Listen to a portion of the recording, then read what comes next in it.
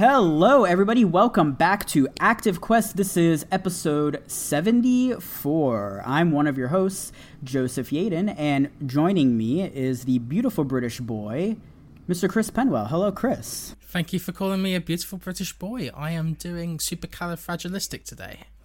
That's good, I think, right? I hope? Yes. Okay.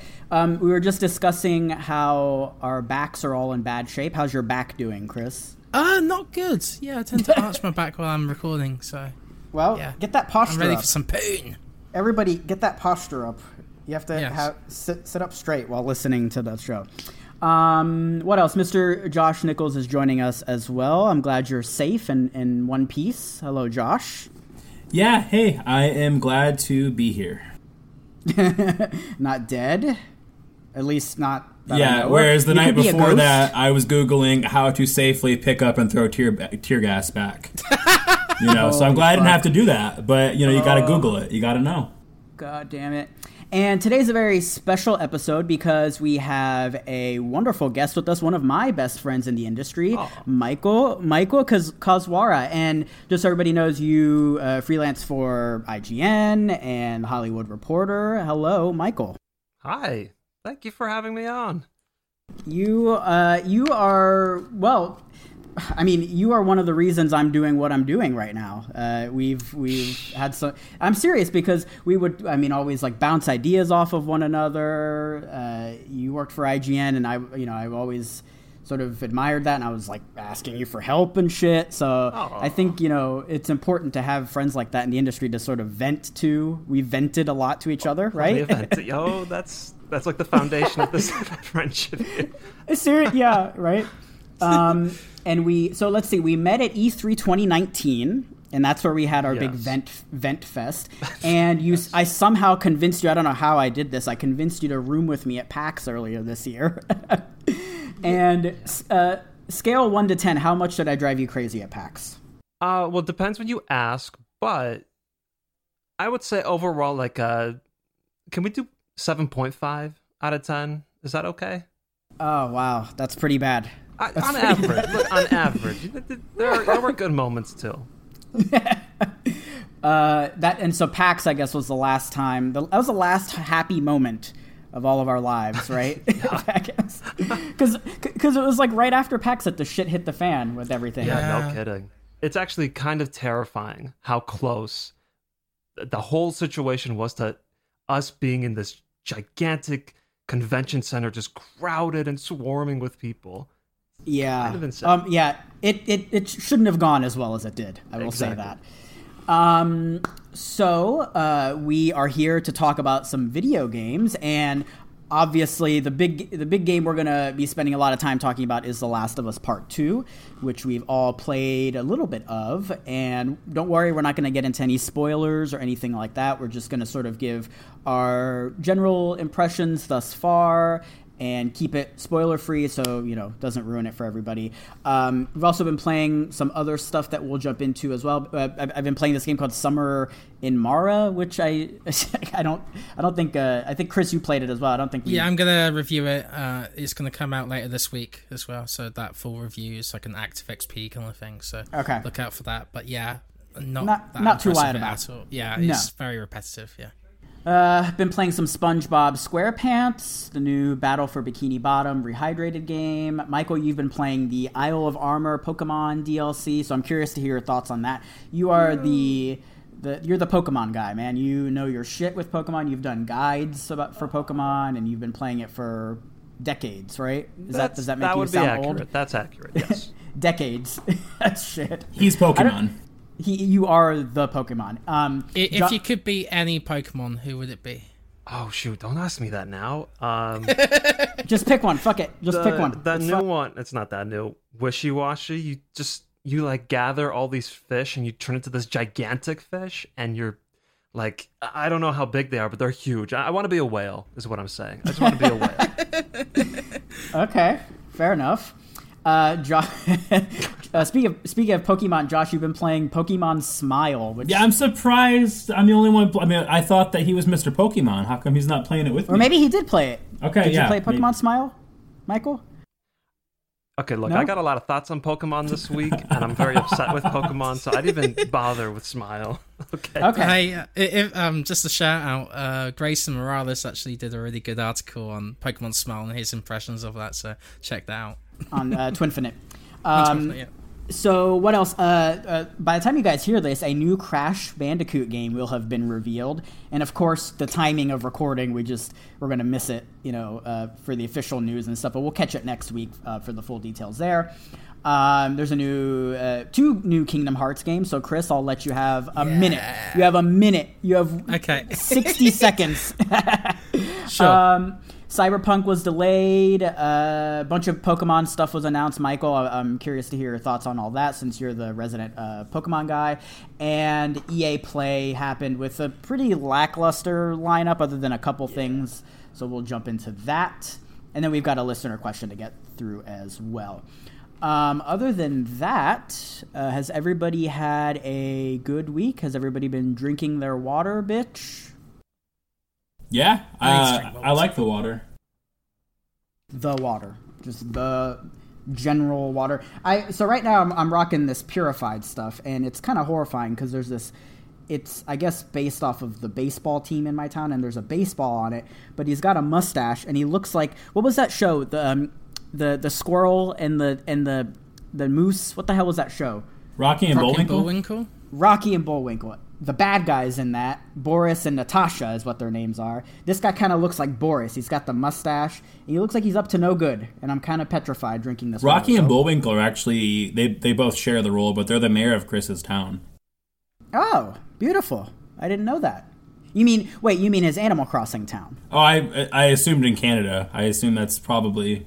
Oh, you mean his real town? Yeah, I'm guessing. Chris, it's Canada. Can you corroborate this? Maybe, yes. They're the leaders of Canada. You have the glorious leader as your president. So Chris threw that back at me so fast. He's like, yeah, let's talk about glorious leaders.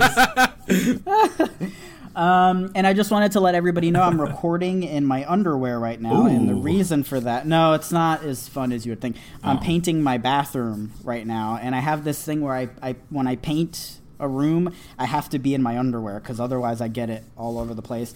And it got in my hair, and I had to do the pineapple thing where I wrap it all up on top. I'm a mess right now. Underwear Quest, episode 74. Yeah. Yeah, and I've been thinking a lot about underwear too because I've been playing this Spongebob game, and when you take damage, you have to collect underwear to replenish your health. I really wish we were about to segue into an ad for Underoos, like announcing they're a sponsor for us now. That would have been the best segue.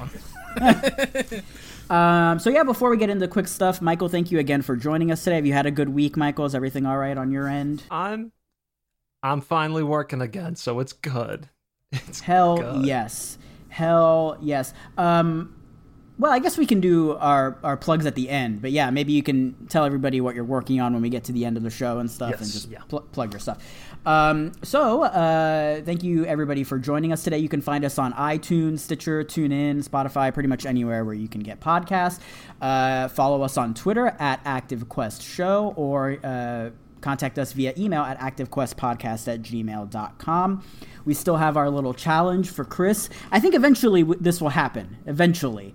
Maybe by the time the PS5 rolls around, where if you can get us to 40 ratings on iTunes, Chris will be forced with a revolver to his head to play Red Dead Redemption 2 for, what did we decide, 20 hours?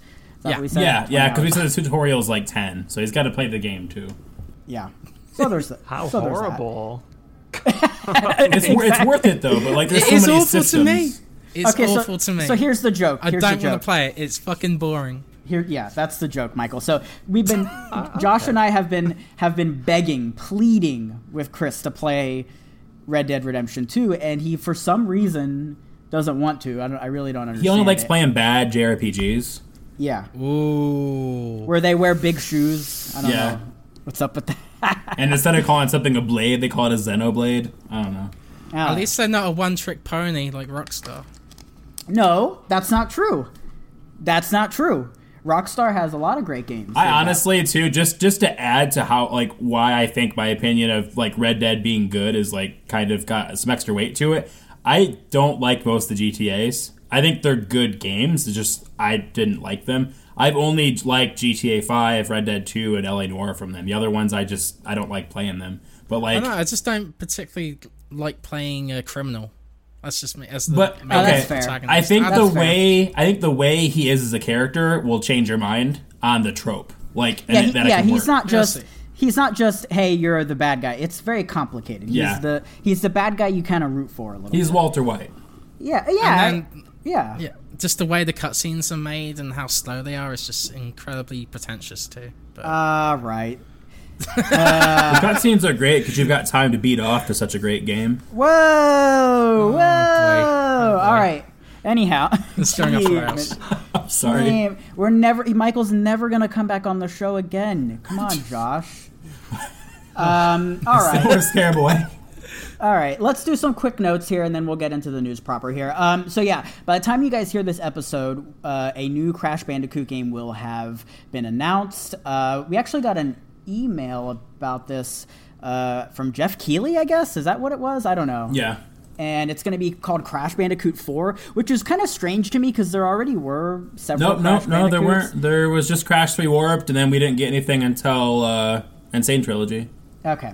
So yeah, but they weren't numbered. Yeah. So that'll they didn't happen. And it's going to be called Just in Time. I kind of like that. Michael, as a big fan of 3D platformers, first of all, what's your take on Crash? Do you like those games? And secondly, are you excited for a new one, a Crash 4?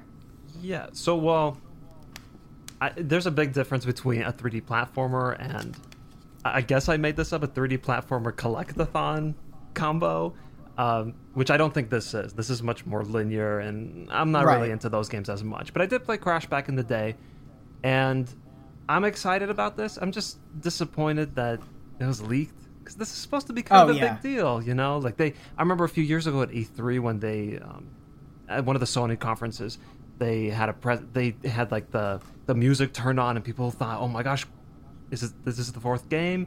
And it was actually the remake, which was still cool, but it was supposed to be a big deal. So reading about this now, kind of disappointing, but exciting, but disappointing. But that's just par for the course for E3 week. Or I guess what would have been E3 week. So you guys can learn more about that. I'm sure there's going to be some sort of presentation or something like that.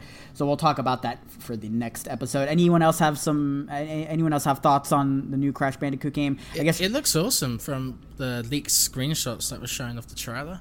Yeah. I like the new look for Crash, and it seems like it's a bit more open from what we've seen so far, but I might be wrong. Yeah. All right, and then the next story here, this is just a quick one. The Last of Us Part 2 is selling very well. You guys can read the article, but we've got a post here from gamesindustry.biz. This is Christopher Dring. I just want to I'll just read this opening section here just so, you guys can know what's going on. Quote, Last of Us Part 2 has shot to the top of the UK box charts in significant fashion. The action horror game is Sony's fastest-selling release this generation, narrowly beating the opening week of 2016's Uncharted by just over 1%. So the big takeaway with this is, well, obviously it's selling well, but that those leaks had no impact on people buying this game whatsoever. So I think that's an important point to note there.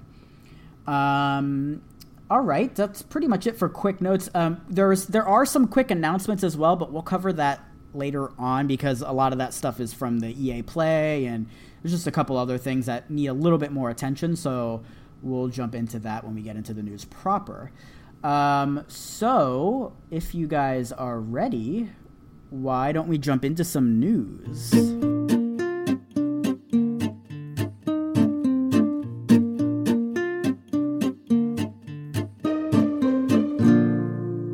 All right, so Chris... Okay.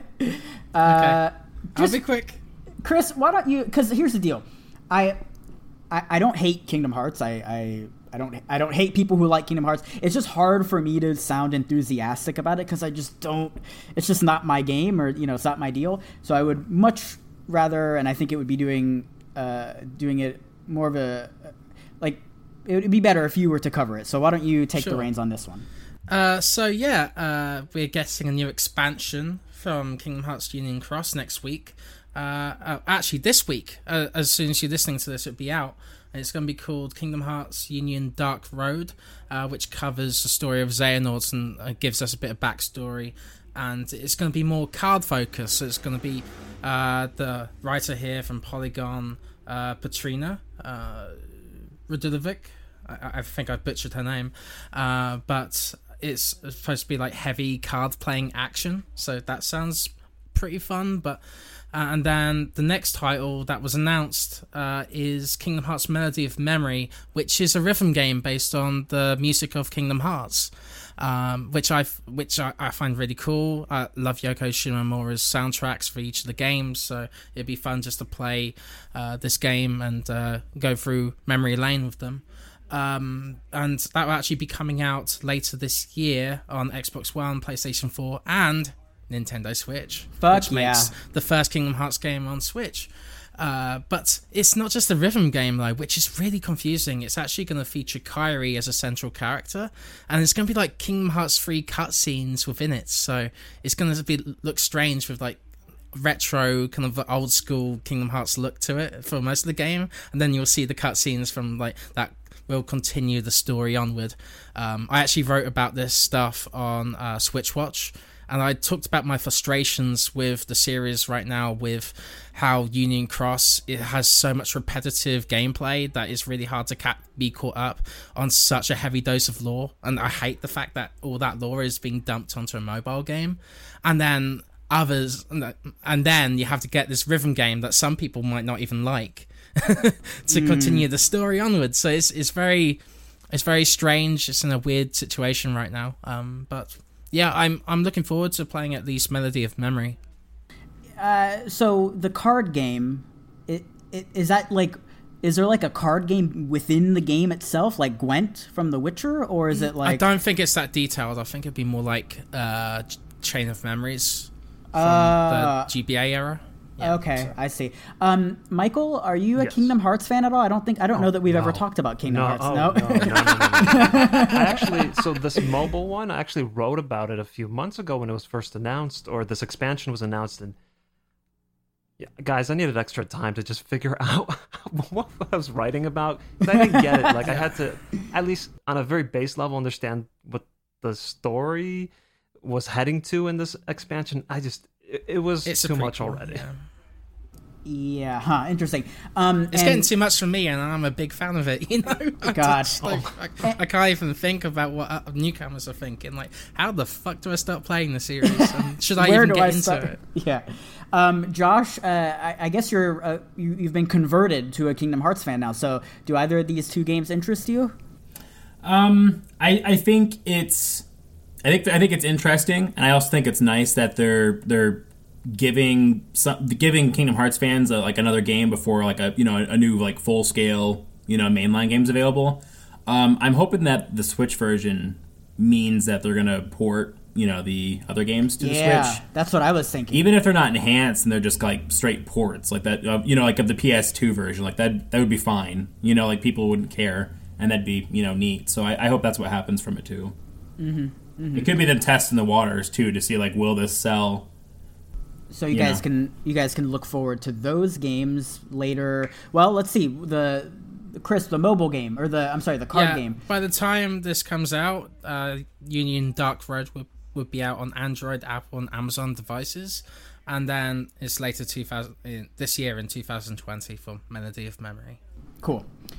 So earlier this week we also got a Pokemon Direct. And it was pretty short, like 30 minutes, or maybe not even that. I don't know. 10 minutes. Yeah, there really wasn't much there. But one of the highlights of it, aside from the Pokemon Smile game, which is just so ridiculous and over the top, is that we're getting a new Pokemon Snap game. Now, it's okay. So based on the like logo, it looks like it's going to literally be called New Pokemon Snap, which I hope to God it's not actually called, because that's just like bad Nintendo naming. Like, I remember when the new 3DS came out and I worked at GameStop. Oh my god, same. Oh, holy fuck. Do you want a new one or an old one? They're like, what the fuck did you just say to me? I want a new used Nintendo. Oh shit, here we go. Do you want it new or used? What the fuck are you talking about? Okay, here we go. Anyway, so new Pokemon Snap. It is being developed by Bandai Namco, which is, I think, cool, because they worked on Smash a little bit, or am I mistaken with that, Chris? Yes, they have, yeah. Yeah, so they have a little bit of pedigree there, and we don't really know a whole lot else about it, but it looks beautiful. Like, when you imagine like a next gen Pokemon game, like the RPG series, this is kind of what I imagine it looking like, you know? Yeah, this is what we were expecting with Sword and Shield, kind of. It looks much nicer. Yeah. And Bandai Namco actually has some history of Pokemon with Pokken tournaments, I believe. Yeah, that's right. Yeah, that's the fighting game. And then there was also a little bit of a tease at the end where they said that next week, which I guess is this week by the time you guys hear this, will be another big announcement or something. A lot of people are thinking it's another Let's Go, but with the, what's it called, the Johto? Yeah. So, Michael, I know you have a lot to say about this. Give me all your thoughts on the Pokemon Direct we got, and your thoughts on Pokemon Snap, and then you said you had some frustration, so we can do our airing of grievances right now. More venting. Like. See, thank you for being here for this. I actually don't have too many thoughts because I'm just so... I'm very salty right now because I have currently, because it is not done, I have this video that I'm working on. It's about Pokemon Snap. I've been working on it for the last 2-3 weeks, plenty of weeks beforehand, lots of planning, and finally started working on it. And understand this, I finished that video, the recording, the editing, the voiceover, the audio work, everything I finished Tuesday night, 4 a.m. I stayed up, I wanted it done, and I finished it. Understand that a few mere hours later, a new Pokemon Snap is announced. What are the odds of something that slim to happen? I mean, they have 20 years. 20 plus, more than 20, to announce, to do whatever, on any day, except the day after I finish my video. It's really not that big of a deal. I mean, I have to go back, and I do have to change it, because a lot of it is focused on Pokemon Snap and how it's influenced games in the future in the light of not having a sequel. So a lot of it will have to change, but it's just... When I woke up that morning, and this is also the worst, when you look at your phone and you have an email and it spoils something right in the header. Oh yeah. So it said Pokemon Snap, and I kind of stopped breathing for a few seconds and then went and looked. And so all the other stuff in the Pokemon Presents, I kind of skimmed through because I did want to watch it. It's exciting, these Nintendo Directs, Pokemon Present. I was going to watch it from start to finish. I was skipping through. I was just get me to the Pokemon Snap. Just let's get it over with. But holy moly! With that story done, it looks good. I am happy that there's a new Pokemon Snap. I'm surprised it took until the Switch to get here. Totally holy would have shit! Been a Right? Wii U game, that's yeah, or 3DS. It's perfect for the Wii U. I don't know. So what are your thoughts on the naming convention? Do you think it's going to be called New Pokemon Snap? I think if they showed it off like that, then yes. Yeah, I do think so. Especially because I feel like a lot of games from Nintendo, and even in general, a lot of them nowadays are just getting announced kind of later than maybe when they were planning to announce them. And so they're closer to their release. I wouldn't be surprised if... Do we have a release date for Pokemon Snap? No, I don't think so. Under construction, I think they said. Under construction. Interesting.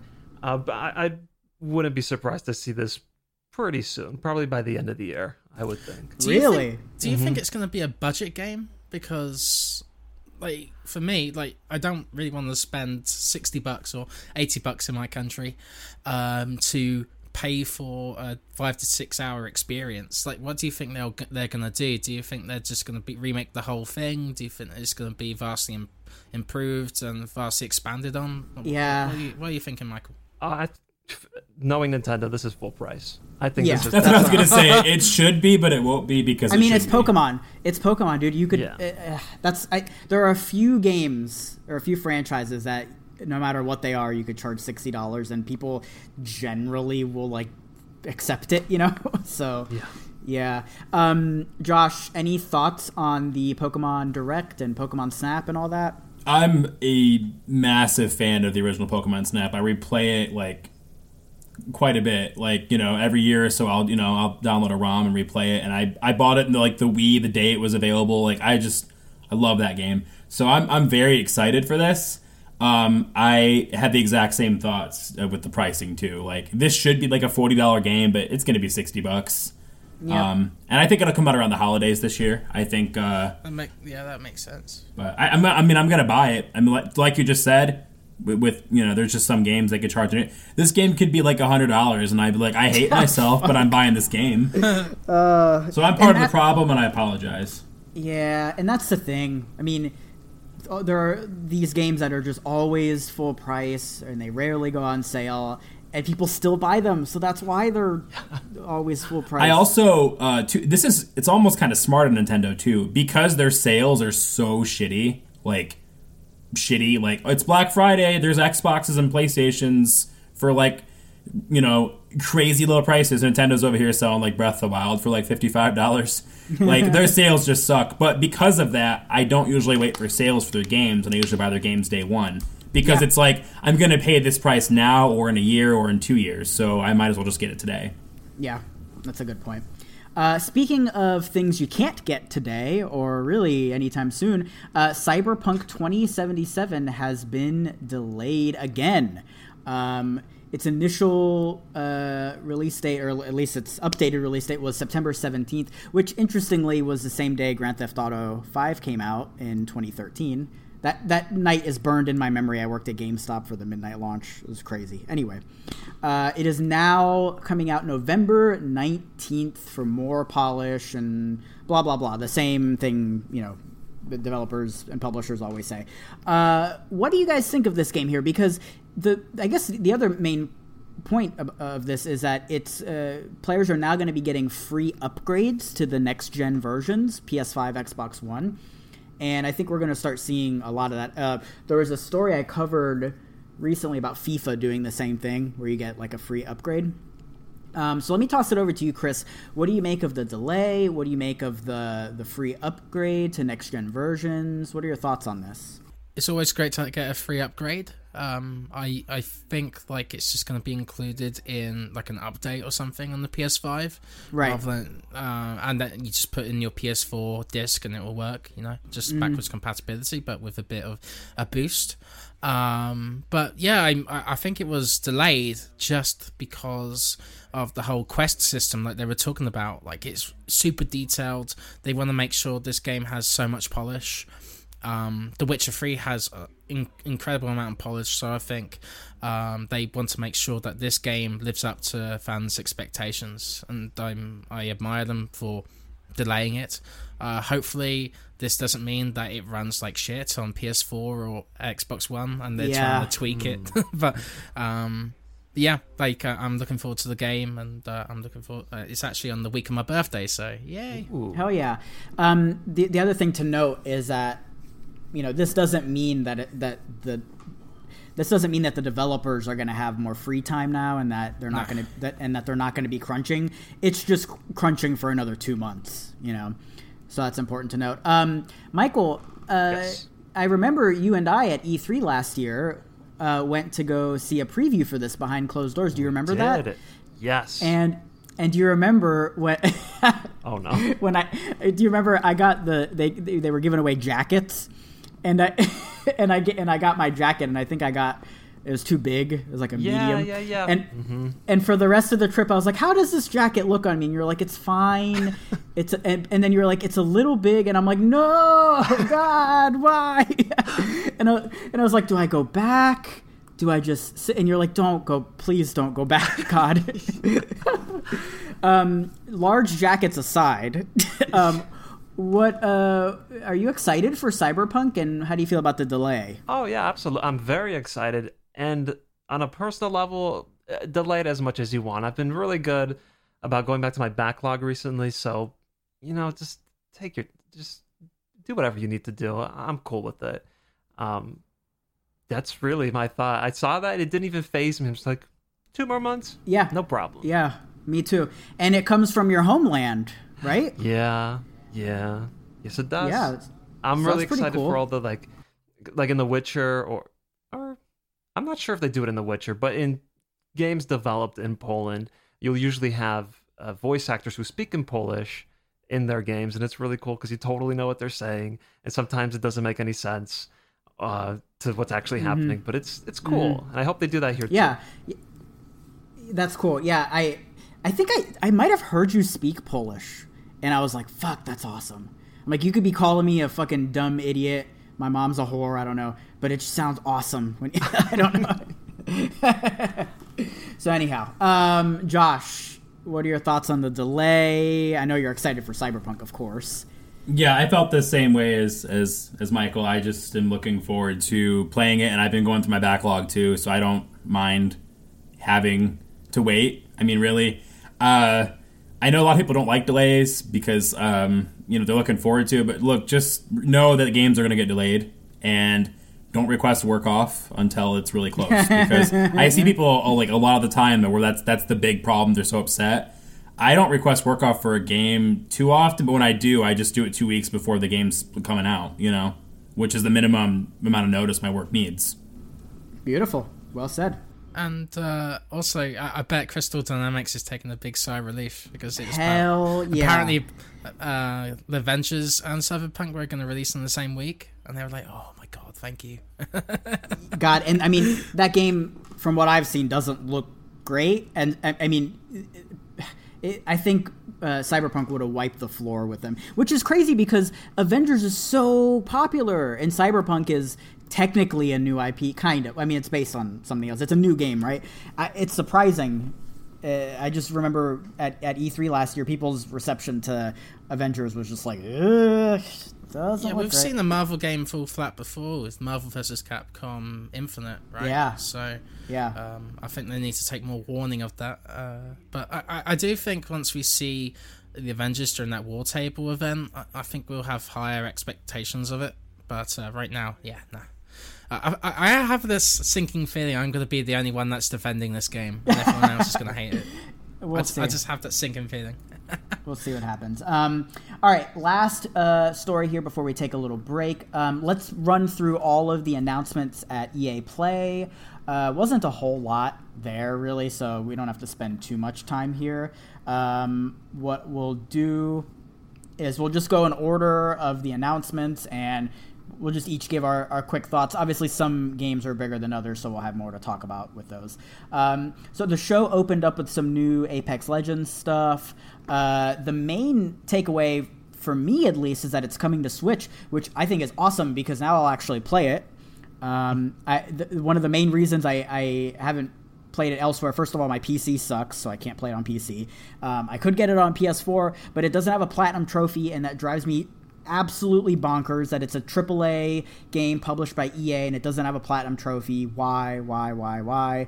So I will now play it on Switch.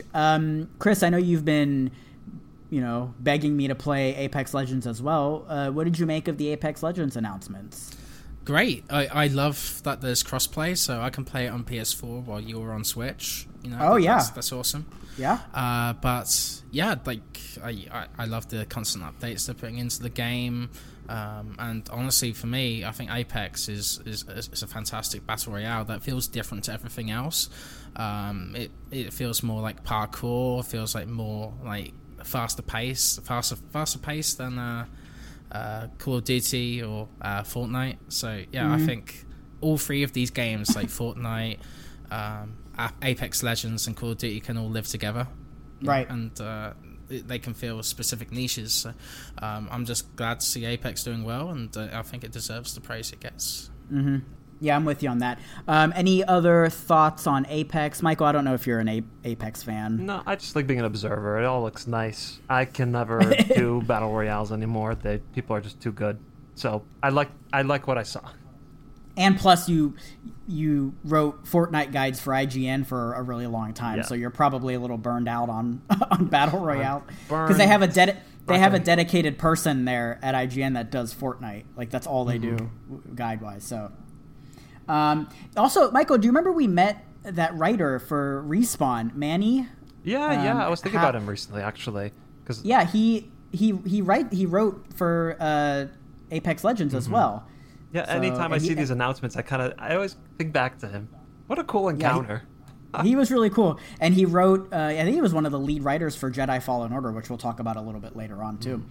Josh, any thoughts on Apex before we move on? I agree with Chris. I'm excited to see 3 very diverse, popular games that are, like, technically the same thing, but, like, they're not. And that's exciting because it gives people more ways to experience, the new kind of multiplayer phenomenon that's understandably very popular, but some people had concessions with like the Fortnite or PUBG, so it's nice to see other kinds of ways to do that pop up, and I think this is going to do very well on the Switch for that reason, just it being so different, but also that crossplay is going to be great, and a lot of people are going to start playing if they've got PS4 and Xbox friends that have been urging them to play with them and they didn't want to buy another console, they'll start playing now. Yeah, I think this is the final step for everyone to have crossplay in their games from now on. So yeah, I think this is a very big game to do it too. Yeah, this and Fortnite are going to be very. Rainbow Six has crossplay too on Xbox and PS4, and that's I think it's great. I think these battle royale games have done that, Chris, and it's super great. Yeah. And then after that, we just got the announcement that a lot of EA games are coming to Steam, which I didn't really understand why that was a big deal. Maybe I'm missing It's because something. Origin sucks. No one likes using Origin. Right. And like people that are PC only have no choice but to use, the other client. Yeah. So The Sims 4, Dead Space 3, Titanfall 2, A Way Out, Unravel 2, Apex Legends, FIFA 20, and Battlefield 5 are all coming to Steam. Michael, were you about to say something? Sorry. Yeah, no problem. For me, I guess it's not a big deal anymore because these games have been out and the ones I wanted to play already played. But there was a time where all the games were on Steam and then suddenly just gone. It went to Origin and it was over. And people were pissed. Mm-hmm. I was slightly one of them. Kind of a dumb thing to be pissed about, but hey, it happens. And so this is kind of a big deal that it's all coming back after, 7 years? 8 years, something like that? Oh, interesting. So I could see this being newsworthy. And it just happened so suddenly, too. Yeah, it's all available now kind of a thing. But you know the reason why. They got to get that EA access money, man. They got to get it, and it's coming out in August. Yeah, and that's going to be through Steam as well. Yeah. Yep. So next up, the new Hazelight game got announced, courtesy of Joseph Ferris, which is he's a very outspoken individual in the industry. What's so funny? I was at that PSX when he was saying "fuck the Oscars" and shit. He was like right in front of me yelling. It was awesome. The game is called It Takes Two. And it's like a co-op game similar to the previous 2 games, Brothers and A Way Out. And it's apparently supposed to be about like the divorce of a parent of the main character's parents, which seems like a really deep sort of concept there. Really interesting art style. I guess it's a platformer a little bit too. I don't know. I didn't really there wasn't a whole lot there to take in. Did you guys have any other thoughts on It Takes Two? I like The Way Out a lot, so I'm excited for this, just based on that. Mm-hmm. That's true, yeah. And A Way Out was really interesting in that you had to play it co-op. Like, there was no, AI or anything you could play with. So that was kind of interesting. And this game will focus on emotional storytelling, and he's going to blend gameplay and the story together in a unique way. I think that's what he mentions. So I'm looking forward to seeing this, and I love the art so far that they've released for it. Yeah, that's the one thing I noticed too. Josh, any thoughts before we move on? I like that he's keeping that kind of very tiny but really interesting genre alive, because I like, it's a really cool mechanic. You can do a lot of cool things with having that, kind of relationship between two characters in the game and outside the game. Yeah. So let me breeze through these next two here, unless you guys have anything major to say about them. I'm so excited for the next one. Okay, Lost in Random. Did you want to talk about this? Oh my god, yeah. Because I had no thoughts whatsoever on this. So yeah, give us your thoughts. Yeah, so Zoink Games, I think they worked on a few point-and-click kind of adventures. They've kind of stepped up with this game, and it's called Lost in Random. It's like a third-person action game / platformer, and it has this Tim Burton kind of look to it, which I really love, like that Nightmare Before Christmas, Coraline kind of look. It has that kind of Leica look too. So I'm super excited to see where this goes, and I think this looks super fun. Yeah, it definitely looks like a Chris game. Like when I saw this, I was like, oh yeah, Chris is gonna be totally You do that too. There's sometimes I'll see a game and I'll be like, oh, I'm happy. Chris is probably freaking the fuck out right now. You did that with me with that rhythm shooter metal game. I forget what it's called now, but the one that's like Doom. Hellsinger? Yeah. The one that was announced through IGN. Yeah, that's definitely a me game. Any other thoughts on Lost in Random? Like I said, it looks cool. I just couldn't really get much of a read on it. So, no? Okay. Same thoughts. Okay. Rocket Arena, again, just seems like a generic third-person shooter. How dare you? Okay, Chris. Okay, all right, lay it on me then, Chris. This looks super fun, dude. Like I'm looking forward to seeing how the Rocket gameplay plays out, and I love that Overwatch kind of like colorful look. I always love that kind of graphic style, so I'm all in. I'm all in for next month. And this so it's like a competitive third-person shooter, I guess in the vein of Quake 3 Arena, kind of. But they have their own abilities as well, each of the characters. Right, so it's like a hero shooter kind of as well, yeah. It'll be out July 14th. Just PS4, Xbox One, and PC. No Switch version, unfortunately. I don't think. Correct me if I'm wrong. No Switch version on that? No Switch version, which I find a bit confusing too. Yeah. But crossplay. Crossplay, that's good. Yeah, see, you're right. It's going to start being a thing, more consistent. We're going to start seeing that. Michael, any thoughts on Rocket Arena? Similar thoughts as well. Like, it just looks fun. I don't know. Like, it makes me think of Fortnite because you get the rockets there, and it's when you get a rocket, it's like it's fun, and like this is all focused on rockets. But who doesn't want that? Like that's good stuff. Good stuff.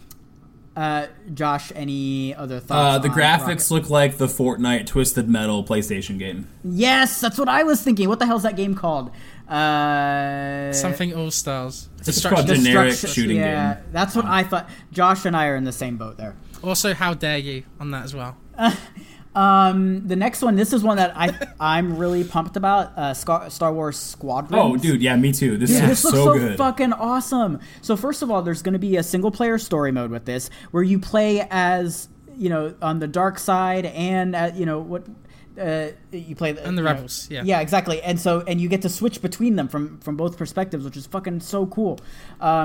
And then there's an online mode, competitive, and it's fully playable in VR, which is amazing. Like, this is gonna be like a game that I spend a lot of time with. I'm so pumped about this.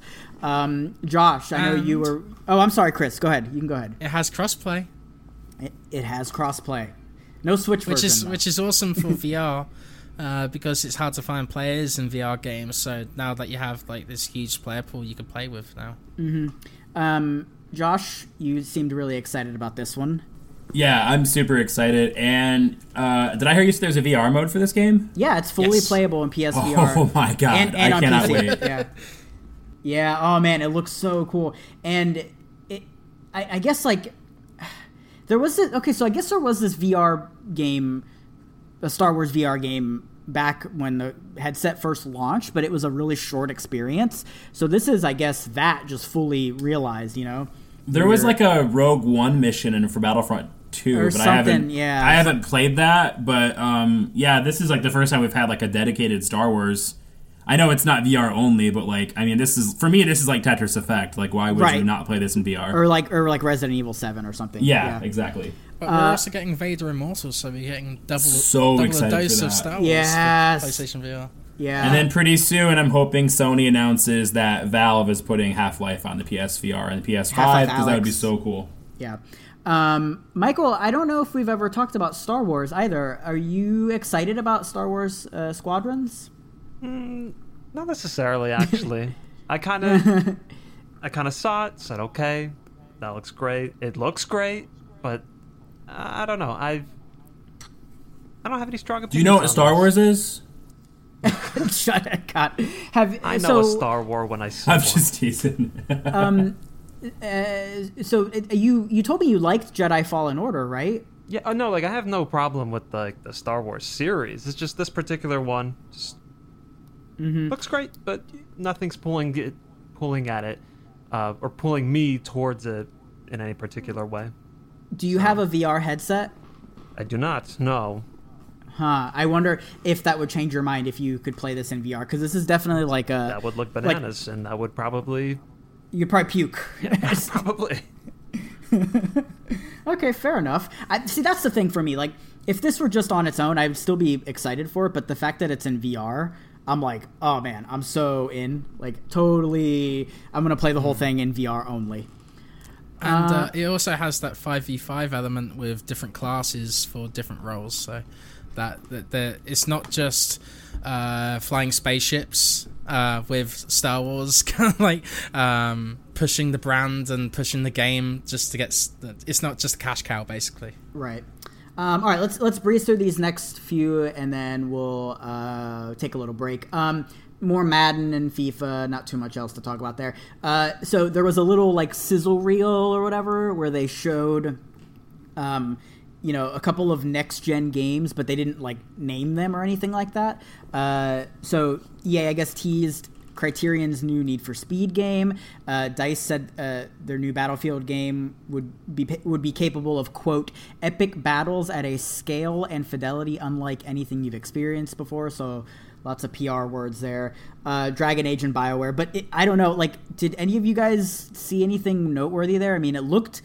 cool in the sizzle reel. I just don't know what I was looking at, so it's hard to... Same. We're sort of grasping at straws here. Looks absolutely stunning, though. Like whatever it was, yeah. So EA Motive is working on something new. There's a game that has third-person platforming and a jetpack and telekinesis. So don't really know what all that's about, but it sounds interesting. And then the show ended with the reveal of a new Skate game. And a lot of people are assuming it's Skate 4, but they didn't actually say Skate 4. And they didn't actually have anything to show. It was just, I guess, two of the people involved with the previous Skate games. I didn't recognize them. A lot of people did, though. And they were talking about, how there's a new Skate coming out. I actually really like the Skate game, so this is exciting. But no date, no timeline. They mentioned that it was early in development, so I don't know when we're going to get to see any of that. Chris, what were your thoughts on the announcement of a new Skate game? I haven't really played the previous games before, but I'm excited to check them out. I'm also excited to see people stop spamming Skate 4 in the chat. Yeah, it's basically. Yeah. It's kind of like the difference between Need for Speed and Forza, or Need for Speed and Gran Turismo, versus Tony Hawk and Skate. So like Tony Hawk is like arcadey, super just fun and unrealistic, versus Skate, which is like a sim game. Michael, any thoughts on the new announcement of a Skate game? I don't want to be a party pooper, but I mean, like that's great, and I'm really glad for the people that are like really into Skate, which is apparently a lot of people, and I feel like right? this is like the bandwagon thing to be excited about. Like, I'm not saying don't be excited for games, but like, since when did all these people how many people were dying for Skate that I just wasn't aware of? No, dude, enough to make Chris mad on the chat. Yeah. What I think happened is that PewDiePie did a video on it like a few years after it came out. Okay. And then people were just craving for a new Skate game. Interesting. Yeah. I think it'll be good to sort of go up against Tony Hawk, because we're probably going to get a new Tony Hawk game. I mean, after the remake of 1 and 2, because that's probably going to sell like crazy. And so, yeah, I think timing. I don't know if timing them around each other for launch is a good idea, but maybe around the same time might be a good idea. I don't know. At the very least, it will give Activision incentive to realize how profitable Tony Hawk could be if they actually try, instead of the new Tony Hawk that came out recently. Yeah, that was rough. So the biggest takeaways for me were no Dead Space, which I'm kind of like at this point. I'm sorry, Joseph. I know that's fine. I cried a little bit, and no Mass Effect trilogy, which is still apparently coming out this year, according to Jeff Grubb over at VentureBeat. I don't know why he has all this insider information, but he does. He said it's still coming out this year. I think it would have been announced during like a Nintendo Direct, but because it was all delayed and Nintendo's kind of in a rough spot right now, that announcement isn't coming as soon as we thought it would be. I wish Nintendo knew how to use the internet, because then we probably would not have all this stuff delayed from them. Holy moly. They're using the Switch Online app, I think, to communicate, and it's just causing all kinds of problems. So what were your guys' overall thoughts with EA Play? I thought it was pretty lackluster. Yeah. For me, it was like a 3 out of 5. It was fine. There was a couple of good announcements, but nothing too huge. They were all just kind of mid-tier announcements that there was nothing that really held it up. Michael, felt like there was a lot of fluff that didn't need to be there. I mean, everything that they brought up was new in some way, but can you imagine if it just was cut down? And right. Just nice and boom, boom, boom, boom. It still wouldn't be that much, I don't think, but it would have been less of a, I want to say waste of time, but a little bit. I was kind of just... Could have been more concise. Yeah. There you go. Mm-hmm. This actually made me worry for the PS5 and Xbox Series X, just because like there's going to be such a huge gap between releases. Because if every company is acting like EA and they're trying to figure out like the next game and the next like graphical engines, we might see quite a bit of a gap between the release of the PS5 and the AAA games we're used to seeing every year. Mm-hmm. Do you think maybe there were any games that might be saved for like the Xbox showcase or whatever? I guess PlayStation or Gamescom, theirs, or for Gamescom, yeah. Well, I don't think Gamescom. Oh yeah, it's like the digital version. Mm-hmm. Yeah, that could be, and I think that's a great point, Michael. That maybe some stuff might be shown off at Xbox's event. You have to remember too, EA does have a reputation for like not having a whole lot of marketing, like a marketing cycle in terms of time. Like last year, Need for Speed Heat was announced in like August and came out in November or something. So that's the reason Dead Space wasn't successful, is because they didn't market it correctly. Like they're so bad at marketing. I wish that they were not bad at it, because we would have Dead Space 4 and 5 and 6 right now, and they'd all be on Switch. Yeah. So yeah, I wasn't too impressed by this, but it is cool we're getting a new Skate, and I'm still crossing my fingers for Mass Effect on Switch.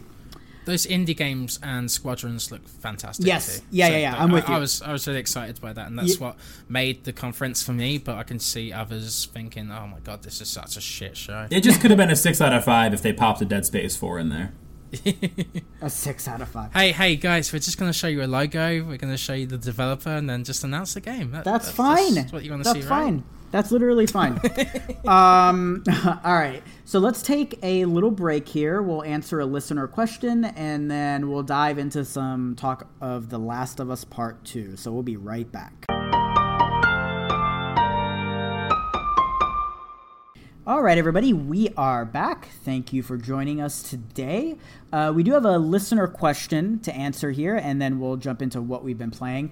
Remember, you guys can always reach us on Twitter at ActiveQuestShow, via email at activequestpodcast@gmail.com, or every Wednesday we put up our Twitter thread where you guys can ask your game-related questions or not game-related questions. You can ask us what our favorite what our favorite, I don't know, what sauce we like for chicken wings. Yeah, something like that. Chris, what did you say? Fast food restaurant. Fast food restaurant, yeah, something like. Although right now we should be limiting the amount of fast food restaurants we visit, but that's a whole topic for another time. If you are going to go out, wear your goddamn masks.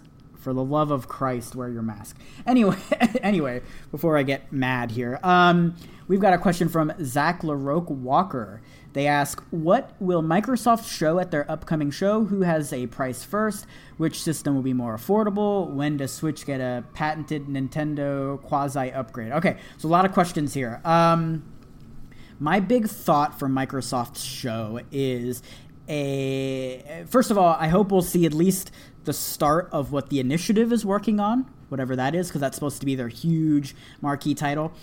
Secondly, I'm praying we see Fable 4 or whatever it's going to be called, Fable Reboot.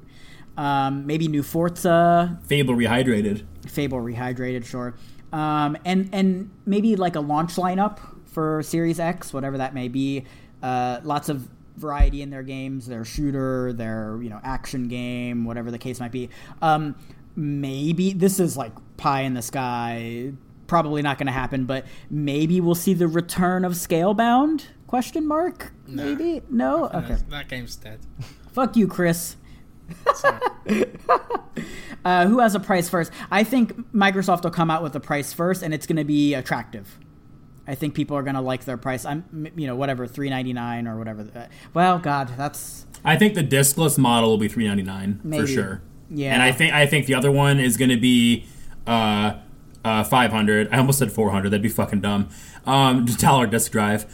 And then I think that they're going to use that to say that the most powerful console is the most affordable console. The most affordable. Yep. That's what they're going to do. Yep, I'm totally with you on that. And then when will Switch get a quasi-update? I think this holiday. I do too. Yeah. I wish they'd stop saying they're not doing it. Like, you're going to do it. You guys do it for every handheld. Yeah, like, that's stop. the thing. Every single handheld, they've had an upgraded version. So, yeah. Michael, you want to run down these questions here? I don't know if you have any thoughts on some of these questions. What will they show? Who has a price first? Which system will be more affordable? And when does the Switch get a quasi upgrade? Sure. Yeah, so what will they show? I am expecting them to follow up on what I think has been years of forming new studios or picking up other studios, bringing them under their wing, and to really show like what that whole deal was about for this next generation, basically. So big focus on that, and I do think kind of the high point of the show, the way they end it, is with a price. I don't think we're going to get another Sony where we get a bunch of games and then nothing for price. I think it's time. For a moment, I was wondering, like, maybe they're just waiting to see. They're both waiting for the other one to say something first. But I think that's what's happening. I agree. I think you're right. Xbox will be the one to just do it. Yeah, I think they'll come out first. What do you think in terms of price, though, Michael? I know in terms of the PlayStation's price, I was thinking the 40, 50, 500 split. Mm-hmm. And I don't know with Xbox. If I go lower, I think that's too low. If I go higher, I think that's too high.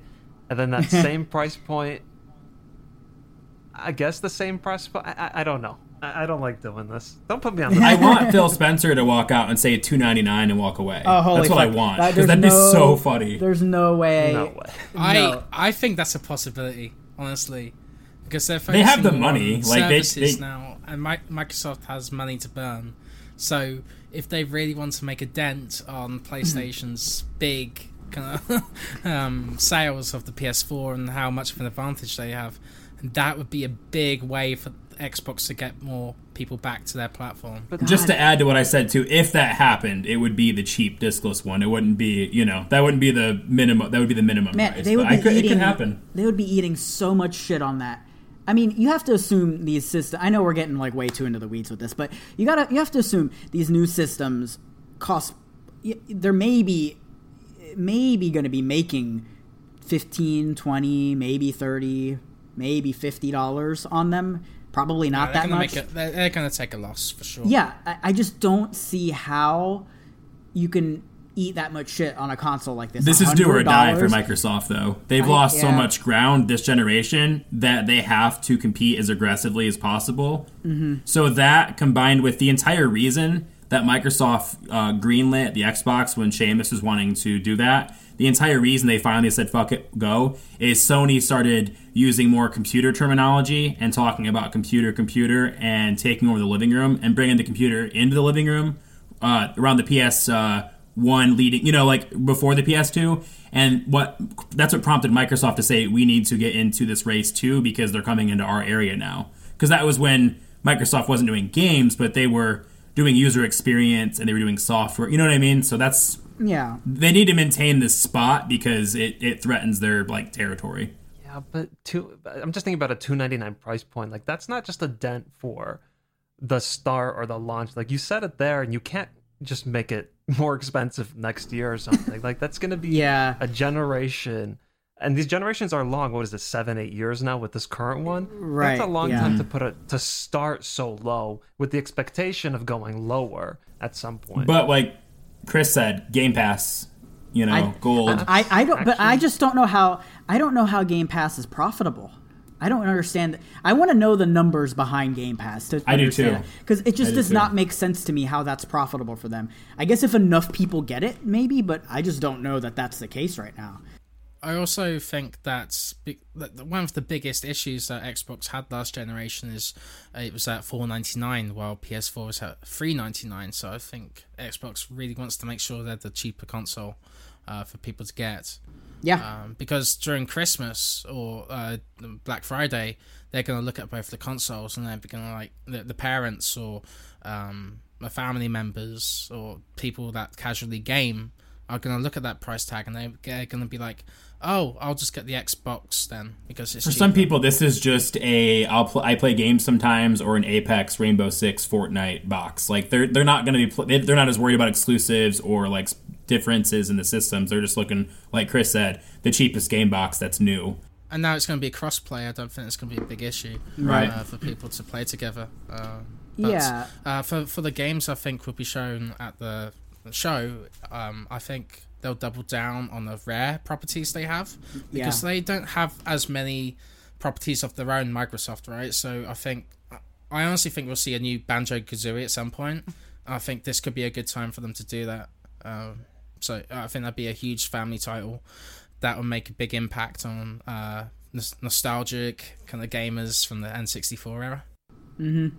And I also think they're going to bundle a year of Game Pass with the system, and I think the reason I think that, besides them just pushing that, is they recently announced that next gen, the way that bundled codes are going to be is they're tied to the system, which some people are freaking out about. You sign into the system, it asks if you want to claim it. If you don't want to use it with that gamer tag, you could sign in with a different one. But the reason they're doing that is so the codes can't be resold, which doesn't really hurt anybody if you're only buying the system. If you're not buying a system, you're not going to buy a system with the game you don't want.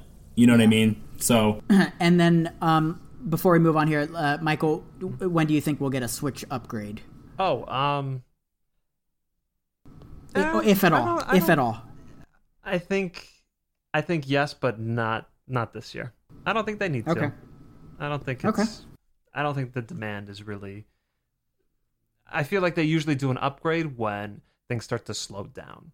This is just me speculating. That's not a good point. Stats, but do you think they put an upgrade out just so they can keep getting the multi-platform releases? Because the PS5 and the Switch are gonna, the Xbox Series X and the Switch, there's gonna be such a generational leap that developers can't sustain like that much backtracking with their development cycle. That's what I think. That's why I think this year.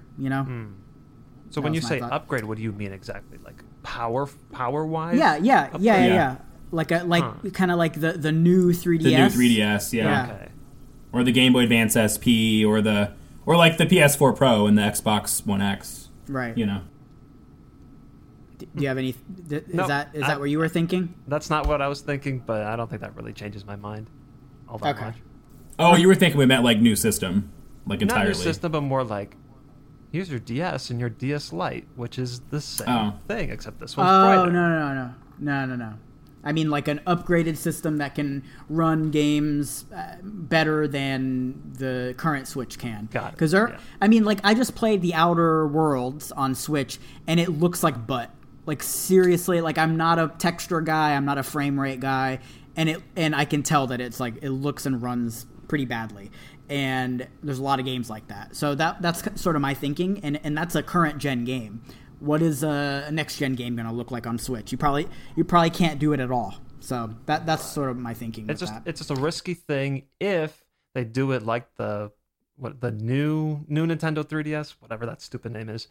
If they do it like that, where some games are just exclusive to that, then that's big bad. problem. I don't know how they would do it. Yeah, you're right. It's tough. Okay, so let's move on to what we've been playing. There's a lot to get through here, so let's go quickly through a lot of these games so we can have a lot to talk about, or we have more time to talk about The Last of Us Part 2, because that's a game I think we all should dive into here.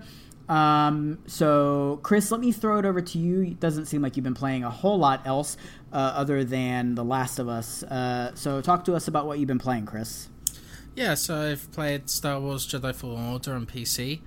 I just got a new PC this week, and oh my god, guys, I love it. The graphical quality of Jedi Fallen Order is stunning. And it's great. Like you could definitely see the difference between PS4 and current PCs now. I'm on more of the budget end of a gaming laptop, but still I can see that huge difference. So it just makes me even more excited for the next generation games. Yeah, it's. What do you think of the game though? Quality of visuals aside.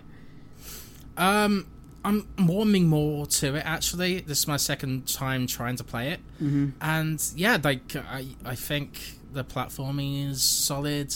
I do think the combat is quite great. I actually, for my first playthrough, I forgot there was a block button. So now that I know there's a block button, you're not dying every 5 seconds. It's much better. Cool. Yeah, it's just the visuals, like, mainly are the biggest factor for me right now, and I fucking loved it. I fucking love it. Yeah, man. Yeah, I really, really enjoy that game. I would love to play it on a high-end PC just to get those, get more enjoyment out of the visuals. Josh, and you've been playing Last of Us, Chris, but like I said, we'll talk about that later.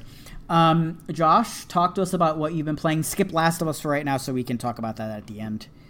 Okay. I've been playing Pokemon Smile. My quick and short on that is I have ADHD, and so I'm not bored when I brush my teeth now. I usually am just like, this is taking forever. This is taking forever. It's just like, this is, oh my god, I can't. Yeah. So that's kind of fun because it's something to look at. I get to wear cool hats, and I get to catch cute Pokemon while you brush your teeth. Yeah, like it's, and I also, and to anybody like trying to knock it, Andrew Reiner tweeted out that his daughter was disappointed she didn't do better brushing her teeth and wanted to do it again right away when she didn't get the Pokemon. Hell yeah. And you can't do it until later. It's got a timer. Otherwise, everybody would have every Pokemon and their gums would be bleeding all the time. So it's smart of Nintendo. So no one would have any teeth. They'd just be brushing nubs. Anyway, I'm also playing Days Gone and Bioshock 2. I'll talk about those next week, but I'm enjoying Bioshock 2, obviously, because it's the best Bioshock. Shit. Days Gone, it's all I'll say about that right now is it's a game with a lot of systems and mechanics, and it's very video gamey, and I think that complements very well with story-heavy games, and so it feels good because I know what to expect, and I know how it's comfortable to play. Yeah, it's like a Far Cry or Assassin's Creed in that you go around and, do all the check boxes and stuff, so... Yeah, it's cool. I think I talked about this before. I love the performances in that game. I think the acting... Yeah, very good. It's awesome, yeah. And Josh, I promise I will play Bioshock 2. I will play it. I will play it before the summer is over. How about that? That makes me very happy. Because I've never played it. You gotta play the DLC, too. Okay, I've never played it before, so... Michael, let me throw it over to you. You've been playing Pokemon Isle of Armor DLC, so this is the expansion for Pokemon Sword and Shield. Talk to us about that. I mean, it's kind of boring. I don't really like it that much. It's pretty mediocre, but I am playing it because I'm doing a guide on it. I wasn't really planning to play it before, but since it's for work, I've been storming through it. I'm writing a walkthrough of it, and I don't know, if you've played Pokemon, you know that it's not very... Pokemon games, their stories are very, like they're not, I don't want to say that they're for kids, but they're very low level, very simple, very straightforward. We can only beat the boss if we're together. Stuff like that. I'm the best Pokemon master. That kind of stuff. And one day I hope to be as good as you. But there is one thing I noticed. Yeah. Honey has a sugar daddy called Mustard. I don't know what you just said within the context of the game, but all of that is absolutely just horrifying. Yeah. Just to let you know. But Michael, what? I don't know what this is even. Like this DLC, what does it have? What does it add? Sure. What are the differences? If you've played the actual game, you're on this new region, nice, big, cool, whatever. This DLC takes place on a little island off to the side.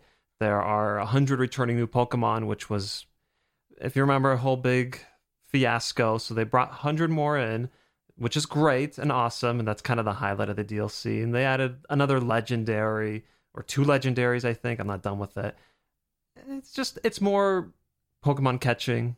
It's more Pokemon battling. There's nothing revolutionary here. It's just more Pokemon, the same stuff you've been doing, what you did last year, so... And I've heard that Cubfu, that new legendary, they have 2 different types, right? Yes. So it's like water or dark. How do you decide that? Does it give you the option? So actually, I just did that. You finally get that Pokemon Cubfu, you're gifted it, and then you have to go to one of 2 towers, the Tower of Waters or the Tower of Darkness, and you battle through them, and you can only pick one. Once you complete one, you evolve your Pokemon there. It either becomes a fighting water type or a fighting dark type. And once you do that, it's done. The other tower's closed. It's over. You made your choice. It's final. Life's over. Life's over. But yeah, that's how it works. Interesting. And so it adds 100 more Pokemon. Anything else? Like story? Does it continue the story or anything like that? No, it takes place in the middle of the story. It's so... a non-factor. It's just text you have to press A through. Okay. So. Fair enough. So it doesn't sound like it's too substantial there other than getting those extra Pokemon. How much? What's the price point on it? I don't remember. I know if you it's like buy both... 20? I think it was 30. Oh, 30? 30. Huh. Do you think... this part now and then the other part later this year? Gotcha. Do you think so far it seems like because Nintendo's traditionally been pretty good, I think, with their pricing for DLC. Do you think this is more of that, or is this a departure? I think this is on point. I think this is pretty expected. Like I said, the 100 Pokemon alone, that's probably why people are getting this, and I think it's worth it for that. So the lack of story or it being like it was written by a 9-year-old isn't really a problem? It's not. Well, you played the other games knowing that that's how it is, and you don't really True. care. Okay. You're there for the Pokemon. So it's not really a negative. It's just like, okay, it's Pokemon it's story. something you have to get through, basically. Okay. But also, do you think this expansion pass content is going to distract them from making a new Pokemon game this year, or do you think that new Pokemon game is coming out next year because of this? Is in terms of... because I think that, like, Let's Go stuff, I think that's its own separate thing, and I think that will have a sequel or whatever. But I think these 2 DLC packs, or whatever you want to call them, I think they are a replacement for the usual add-on game that we see, like Pokemon Platinum, Crystal and Yellow. Right. That, the second version that has added stuff. I think this is the replacement. This is so much better because this is actually new content. I would much prefer this than, like, what was it, Ultra Sun and Ultra Moon? Oh, yeah. Where it's like basically the same game. Yeah. Interesting. Okay. Well, I might check it out because I actually really liked Sword and Shield, so it might be worth looking into, at least for the 100 Pokemon. Yeah. All right, let me run through what I've been playing, and then we'll jump into Last of Us discussion. So I've been playing Burnout Paradise Remastered. We got a code for that for Switch. It's great. It's more Burnout. That soundtrack is really funny. I love how it opens up with Guns N' Roses' Paradise City song, and I'm just like, oh, here we fucking go. The controls are kind of weird.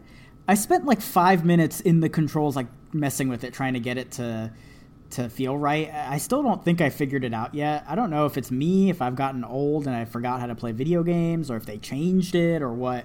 But that was sort of my only critique. The other thing, I didn't realize this game is $50 on the Switch. That's which is insane. Absolutely bonkers. You can get it for like I think I have it on PS4. I got it for like $8. It goes. Yeah, I was gonna say it goes on sale all the time for like $5 or $6 on Xbox and PlayStation. Crazy, man.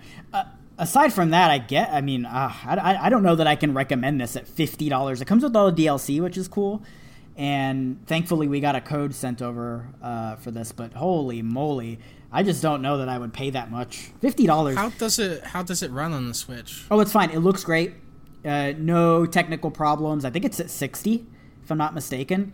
So yeah, it looks and plays great. I'm going to play a little bit more so I can have more to report on next week. I didn't know we got a review copy for that. I'm going to check it out. Yeah, it's on the Active Quest account, so you can jump Sweet. into that. And then you have you tried the online yet, or is that something to try for next week? I'll have it ready for next week, but I also thought that it was kind of like all integrated online as well. I didn't see that it was segmented. I can't remember. It's been so long since I've played that game, so maybe I'm crazy with that. You know, like with the newer racing games, when you play, it's just there's people there playing with you. Like it's not an option. Drivatars or whatever they're called. Yeah. So I don't know that it's like that, but I think you have to go to specific points in the map maybe. to initiate stuff. That might be what it is. So I haven't tried any of that, but yeah, general impressions is that looks and runs great, just a little steep at $50. Also been playing Spongebob SquarePants Battle for Bikini Bottom Rehydrated. That's a mouthful. Reviewing that for Game Skinny, which by the time you guys hear this episode, it will be available to check out, so you can read that review. Game comes out on Tuesday. So my big critique with this game is that when it comes to like just looking at it as a remake, it's great. Like it does everything the original game did, but better, looks better, runs better, all that. Like it's just the definitive version of this game. And if you're expecting to like relive your childhood through this, you're gonna get what you're wanting. But the problem is that game and that formula just doesn't hold up very well in 2020. Like it's really simple, and it's really, I love using this term to describe this game. It's very shallow. Because it's, you know, it could have been hydrated a little more. Yeah, I don't know, man. I don't know if it's just me, and like I just feel like the video game medium has advanced so much since 2003 when the original game came out.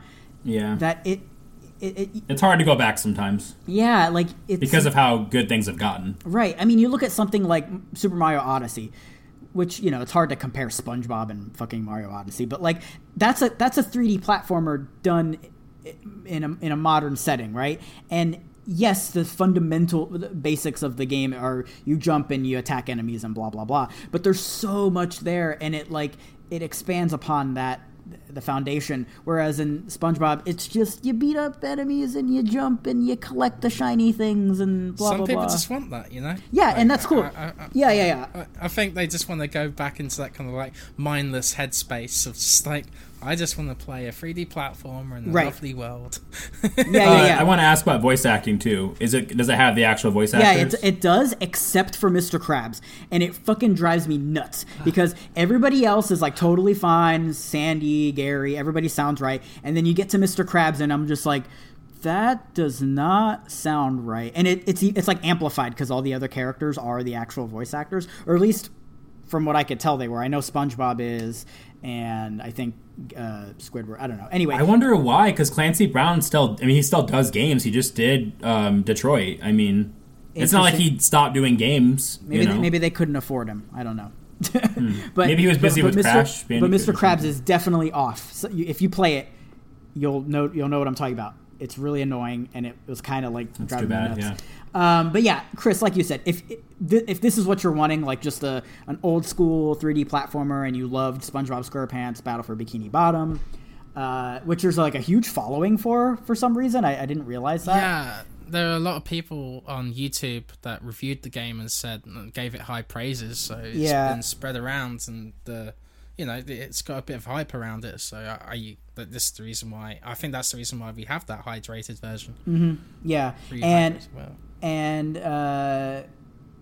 this is a THQ Nordic game, which that's one of the 69 games they had in development. So hopefully we'll see more. Nice, yeah.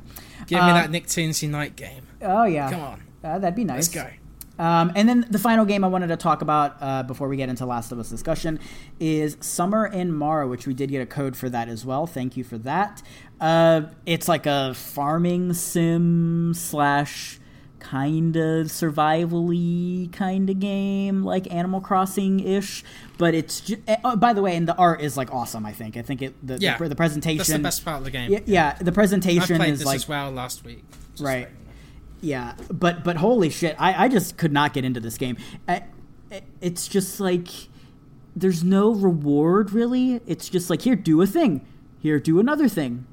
Okay, here's the thing. And I don't know. It's like they were just going through the check boxes of how to make a farming sim, but there are so many better farming sims out there that I don't know why you would play this one. No offense. Yeah, I'm sorry. It's super boring. It gives you very little reward, like you said. And you're just going from place to place. You're basically an errand girl in this game. Yeah. And it's so boring. It's like basic ass gameplay. Right, and like the story is like it's trying to tell a story, but it's at such a slow crawl that it's just not paced very well. Right, and like I guess you could make the argument that with a lot of these sim games, like, what's the point? Like, okay, fair enough, but like with this, it's just like it doesn't even try to like disguise that you're kind of doing the same thing over and over again a lot. It's just like, here's a thing, here's a thing, here's a thing, here's a thing, ba ba ba ba ba. Whereas in something like Animal Crossing, like, yes, you do a lot of the same things over and over again, but you're always like chasing that reward, and you're always like building towards the next thing, and it at least it's disguised a little bit better, And in this game, it's just no, they don't even. And there's some semblances of that. So I just wish there was more ways to customize your island. Like, I love the fact that you can plant a cherry, and then there's like a cherry blossom tree that comes out. But I haven't seen anything else like that in the game that you can significantly change your home island. Yeah, huh. So I don't know. I might play a little bit more of it, but so far not crazy about it. And I looked to see what other people were thinking about it too, just to make sure I wasn't crazy. I do that sometimes. I know you're not supposed to do that, but I just wanted to, because I was just like, I used to do it for the same reason. Yeah, it's like, am I missing something? Yeah. And like, it's pretty unanimous that people don't like this game. So I thought, okay, good. I wish we were able to do that with Control, but yeah, I completely 100% agree with the opinions we shared there on that review episode. Speaking of which, Michael, did you like Control? I liked it, but like not as much as everybody else.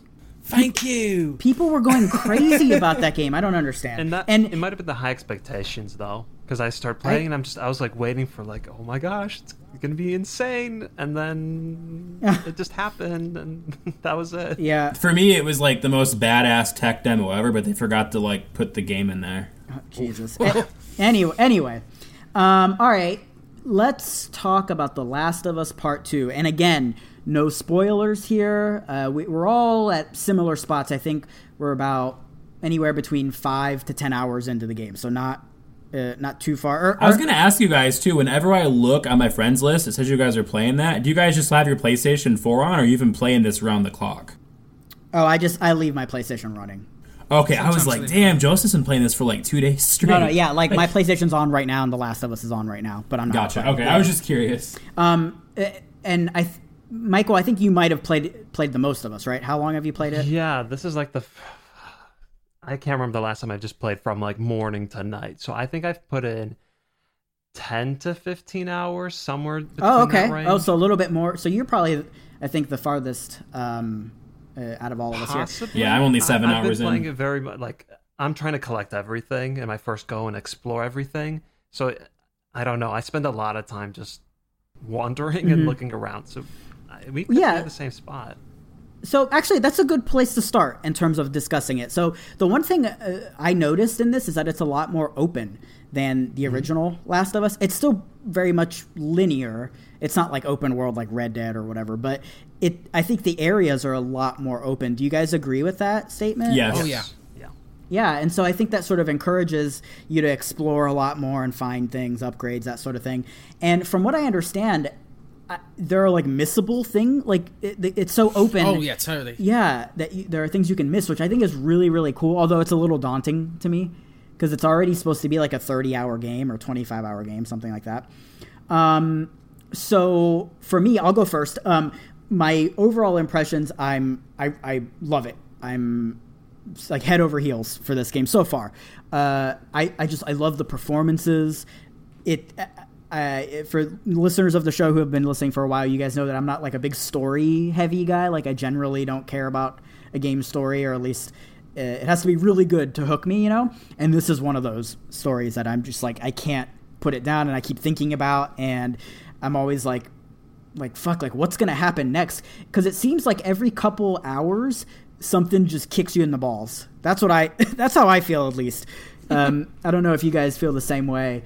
But yeah, let me throw it over to Michael. Let me see, no spoilers, but up till hour 15 or wherever you are, what are your general thoughts? What do you make of it? How are you liking it so far? Yeah, I think this is a phenomenal game. I think it's a crazy.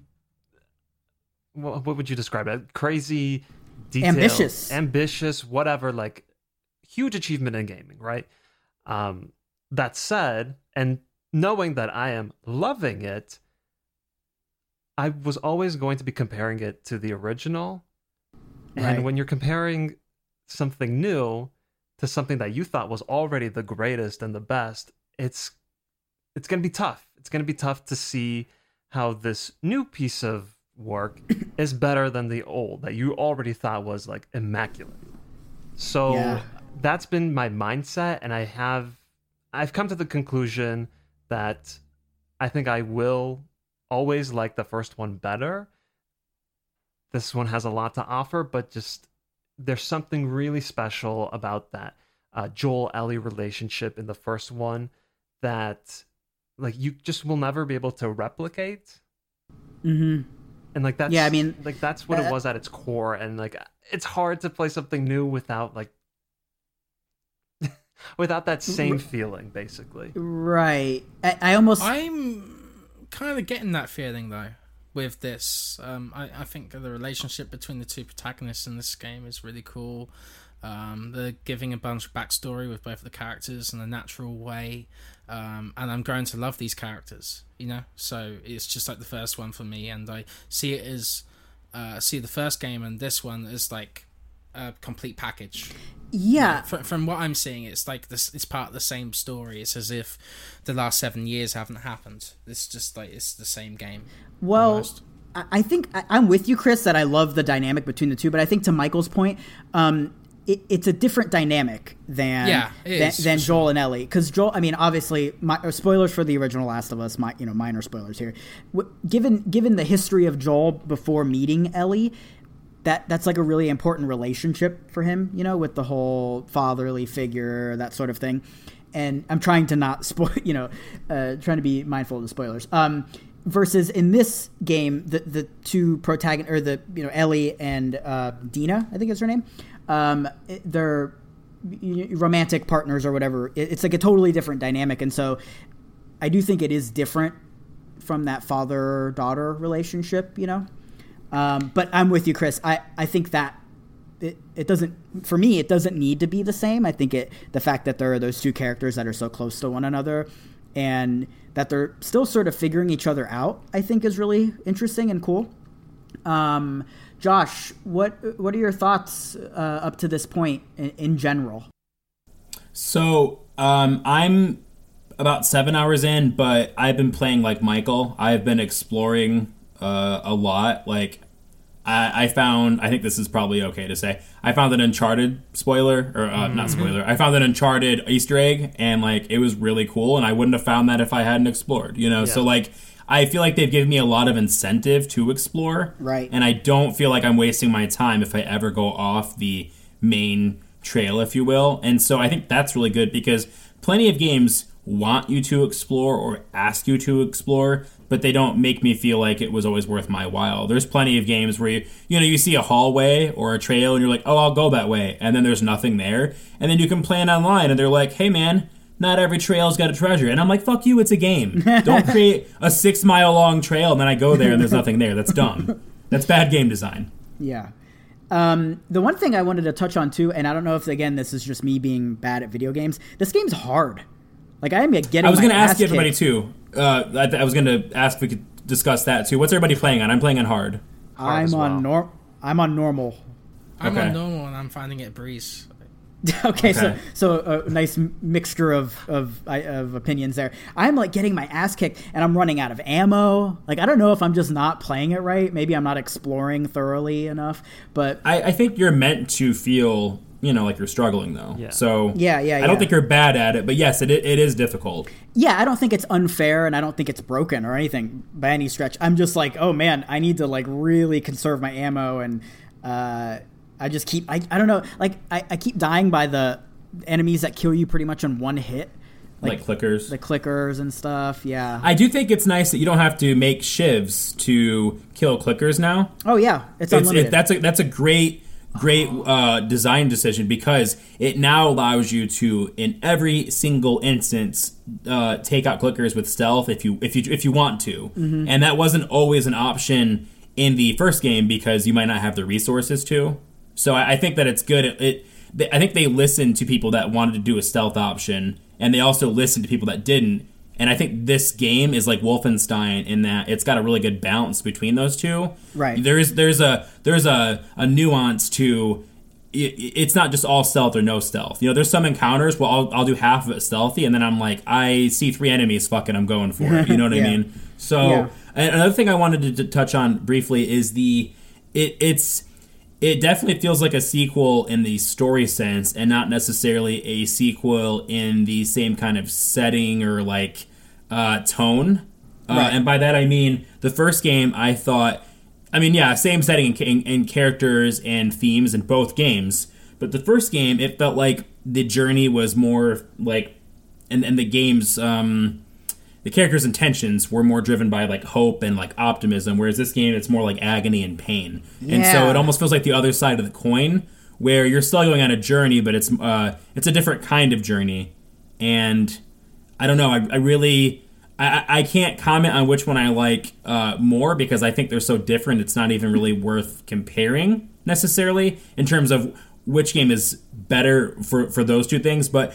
I'll say that both games do what they should be doing in the story well. And, the game, it works well. So far. Again, we haven't finished it yet. It could totally fall apart in the end. That happens a lot in games. So we'll see what happens with that. So I really want to talk about the story, but obviously we don't want to do that just yet. We'll have our own dedicated episode, where we spoil the hell out of it and everything.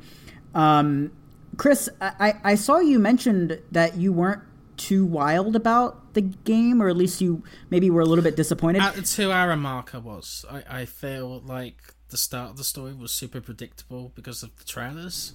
Yeah. I saw what was coming. Like, as soon as we played as a secondary character, I knew, oh, shit. Right. Sorry, I hope that's not spoilerific. Well, you didn't say anything, so it's fine. Yeah. Yeah, but... I think one of the things that really stood out to me was the animation. Holy shit! Oh my god! The facial animations, just how they act to each other, the body language, just everything. It just feels super spot on, and it's kind of strange to me. I'm like, damn, this is getting close to like. Like photorealism. Photorealism here. I think this game does more to sell the PS5's power than the conference did. Because like if the PS4 can do this, then I can't wait, Yeah. I mean that's the thing. So sometimes I'll go into the photo mode and just look at Ellie's face, and God, mother Christ, like it's just so good. There's this part where you swim underwater. And like her mouth was, she was like she had her cheeks, like air in her mouth, you could tell, and she was like making a face like she was underwater. It wasn't just a blank stare like it is in a lot of games. Just the little touches like that give all the characters so much more personality and life. Yeah, and you can tell if she's happy or sad or kind of like in a neutral state just by looking at her expressions. Like she's just standing still. You know, I find that super impressive. I want to talk about the accessibility too before we forget. Oh my god, yeah. The accessibility options are absolutely incredible, and it's not just important that they're in this game. It's important that a giant AAA studio that's arguably one of the best developers for, Sony, at least up there, has put in the time, because that happening and the feedback or response to it could do a push for it to happen to other big games, which could in turn lead to, all games having stuff like this. And I think that's great. Yeah, I hope so. I think in terms of accessibility options, just in quantity, this is like probably the most options I've seen in a game. Like, it's crazy, all the different. Like, just go into the settings and look at it. It's nuts. So, yeah, we'll have more to touch on next week. On the regular episodes of the show, we won't spoil anything. But like I said... Oh, I wanted to mention one more thing, too. Yeah. I think it's done so well, it'd be easy to not even think about this, but I think that it's incredible how they did this. Which, it's almost like a thankless thing. Like, it works good, so you don't think about it, maybe. The camera does really interesting stuff depending on what's going on. And the best example I can think of for this is when you use a melee weapon, the camera dips and rocks and just rips with you in the movements, and it almost feels like it's connecting the player to the screen. Like, it almost simulates the movement of it. I don't know how to explain it, but do you guys know what I'm talking about? Like, when you use an upgraded melee weapon and you swing and just knock the fucking head off something, the camera it just goes with it, and it just makes it feel more not only powerful but realistic and satisfying. Right. Yeah. I'm totally with you on that. I get what you're saying. Yeah, there's just this is a game full of little touches that like what you just said, I subconsciously knew that, but I didn't actually think about that, outright. Yeah. So there's probably a ton of different stuff there. So we are running long here. I think we should probably wrap it up, and then we'll have a little bit more of an in-depth discussion on a later episode. I'll just throw it to each of you just to give your closing thoughts, and then we'll say goodbye for the day. Michael, yes. What were any closing thoughts for The Last of Us that you wanted to touch on? Things you like, things you didn't like, sort of where you're expecting the story to go without spoilers, I guess. I don't know. Closing thoughts. Yeah, I just want to reiterate that I'm loving this, even though I made that comparison earlier. I will say that, so last night I want to say it's a halfway point. I think there's a point where you look at it and you say, I think I'm halfway through the game. Yeah. And I reached that last night, and I have a feeling that from here on out, I feel like things might kind of change in the way something is going to change my perception of things. I think things are going to be a little bit different from here on out. So I'm curious how that's going to affect what I think of basically the first half of everything that I played. I said I was kind of struggling with comparing this to the previous game, and I'm just without going into literally any details, just wondering how this next part is going to really influence what I think. And when you say it's going to change how you think, do you think for the better or for worse? I think for the better. Okay. I think. Cool. That's the thing. I have no idea, but I think this is a very clear, you've made it halfway. And yeah, okay, cool. I can't wait to do that. Yeah, interesting. Okay. Yeah, so you're a little bit farther than me, so I'm looking forward to getting to that point. Chris, closing thoughts before we wrap it up? Yeah, I love the gameplay and the changes they've made to it. Like, for example, exploring the world and finding codes for padlocks and stuff. And having different story scenarios based on the stuff you find. I think that's super cool. I'm really enjoying the story now that I'm further in and I'm getting to know the two protagonists a bit more. I'm getting invested in the game just like I did 7 years ago, so I'm super excited to play more of it. Yeah, I'm excited to see how it ends. Obviously I'm excited to go through the journey, but how are they going to wrap this up? That's what I keep thinking, and I guess that's a sign of a good story, Josh, closing thoughts on The Last of Us Part 2 for this episode. We'll talk more about it later, of course. So far, this is what I expect from Naughty Dog. Like, Naughty Dog is... I don't care if you aren't going to play any other games on a PlayStation system. They alone are a reason to buy a PlayStation. They're beyond AAA. Like, they're absolutely incredible. I've seen people in the industry tweet things out like, when Naughty Dog does a tech demo or a teaser or anything like that, industry people always stop and take notes because they want to see what Naughty Dog's doing and try to figure out how they do it. Because they always they don't just push storytelling. They don't just push the user experience. They also push game design. And this game's just another example of that. Yeah. Yeah, it's amazing, like just from a design point of view, all the little things. I mean, we could do a whole episode on just the little things. Like when Ellie is holding a rope, how she pulls the rope towards herself, and how it doesn't just like jank around a corner. Like, it all feels so fluid, and like I don't know how the QA on that works. And can you imagine the QA? Oh God, I think about it, my mind explodes. So I forgot to. What I find surprising is that they have a full simulator in this game. So I won't go too spoilerific with it, but just want to mention that I was super impressed that there's a game within a game, pretty much. That's awesome. I didn't even know that. You'll have to tell me about that at some point. I don't know. Yeah. So, yeah, we'll talk more about The Last of Us Part 2. Michael, maybe we can have you on for a dedicated episode. Would you be okay with that? That would be lovely. Lovely. Talking about death and murder and infection. Very lovely. Very lovely. Michael, it would even be pretty good. Don't you think? I think it'd be pretty good. Pretty good. We've been watching Curb a lot. That's a Curb joke. Which, by the way, Michael, you finished that show before I did. I still have a few episodes left. What? Yeah, I don't know if I told you that. You finished it before I did. I was saving the last season. Oh, man. Okay. So yeah, I'll probably finish that at some point.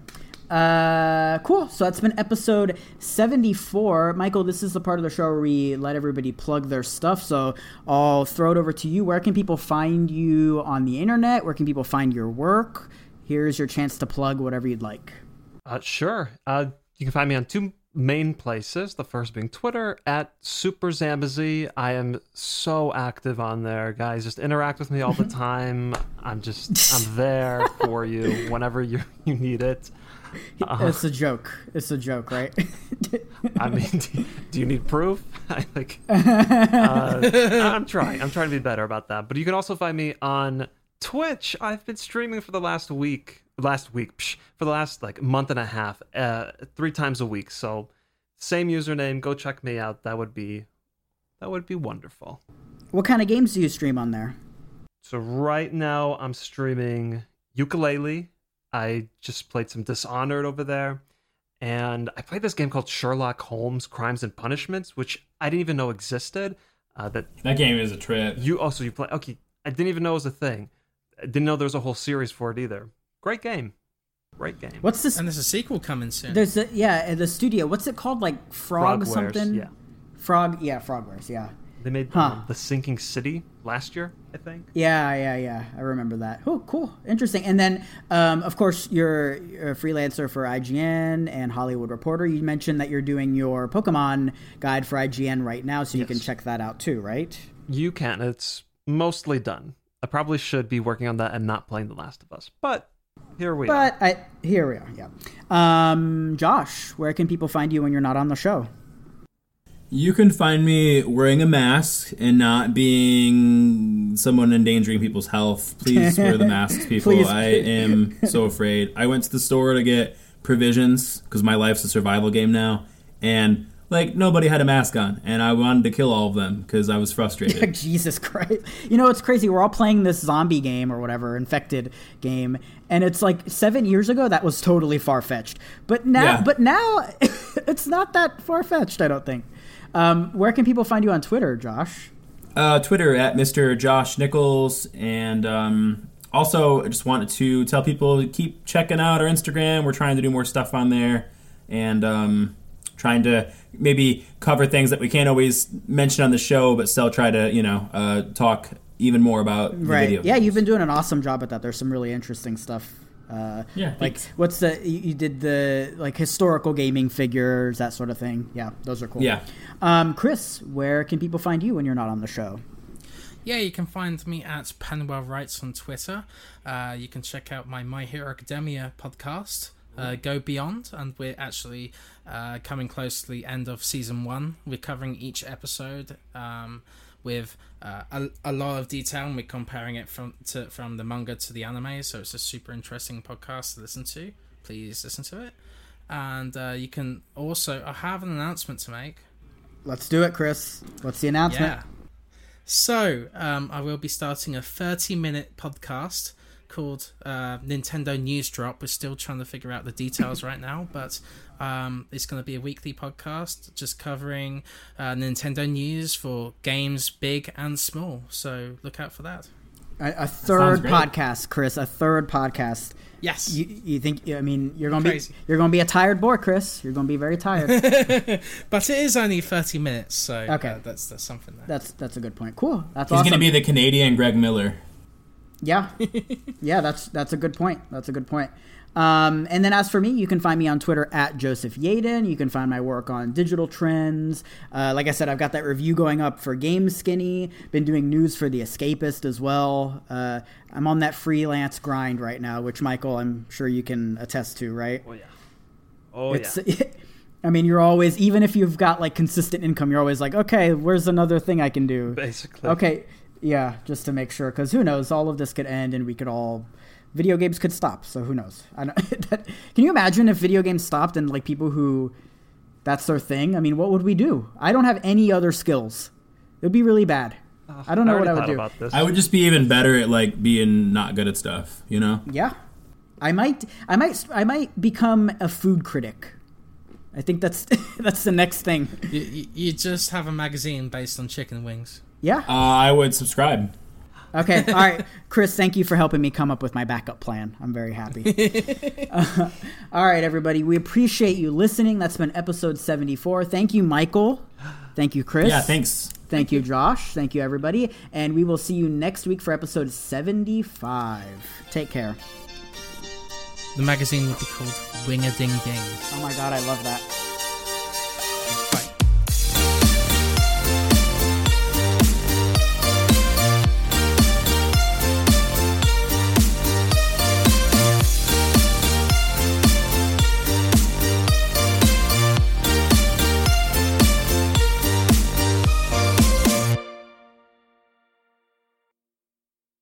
Mother's Day is almost here, and you can get her the most beautiful time-tested gift around. A watch she can wear every day from Movement. Whether your mom is into classic dress watches, rare and refined ceramics, or tried-and-true bestsellers, Movement has something she'll love. And right now, everything at Movement is up to 50% off site-wide during their Mother's Day sale. A watch is a gift that celebrates all the time you spent with Mom. And a Movement watch is even more than that. Movement uses industry-leading materials for their fresh modern watch designs, from technically complex ceramics to vintage-inspired style, all for an incredible value your wrist and wallet will both love. And with one-size-fits-all convenience and fast free shipping and returns, it's a stress-free shopping experience. Save big on the best Mother's Day gift ever with Movement. Get up to 50% off site-wide during their Mother's Day sale at mvmt.com. Again, that's up to 50% off at mvmt.com.